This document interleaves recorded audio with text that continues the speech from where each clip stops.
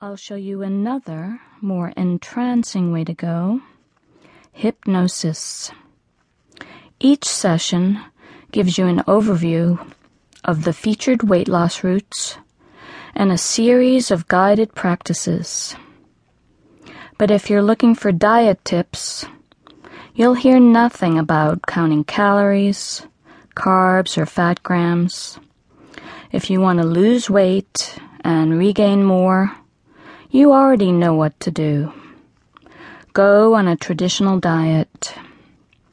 But if you want to break with tradition, learn a more intuitive approach to sustainable weight loss, one that instills hope, health, and well-being, well, keep doing what you're doing, listening and learning.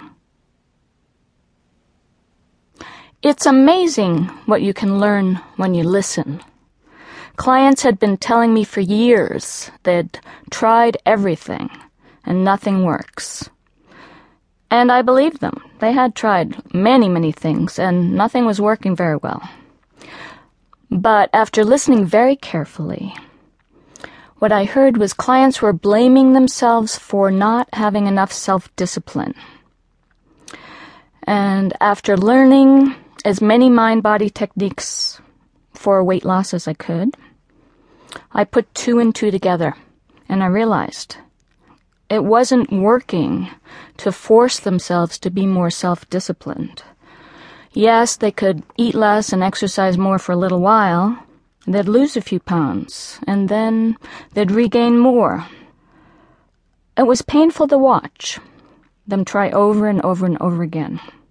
But what they never tried until they started working together with me was self-compassion, taking a softer stance toward their food choices, even when they were imperfect, thinking more kindly of themselves, no matter what the bathroom scale says. They tried self-compassion, and they could not believe how well it worked. Almost immediately, they started making better food choices. And they stopped working so hard. And you know what happened? They started losing weight. Naturally, happily, and much more easily. For me, the results of practicing self-compassion were equally amazing. But it wasn't about the weight loss. By the time I stumbled on self-compassion, I had already learned how to maintain my weight, and that was going pretty well.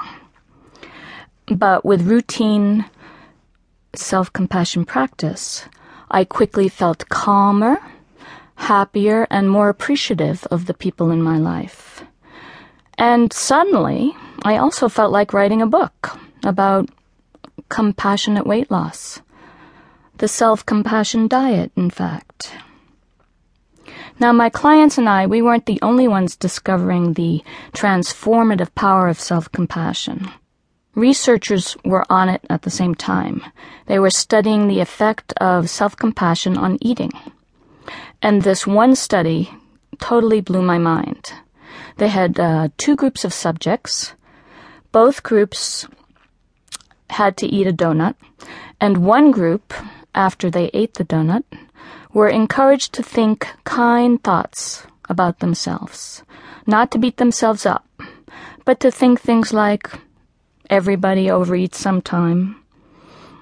I can get back to healthy eating very quickly. It doesn't have to be the end of my healthy eating.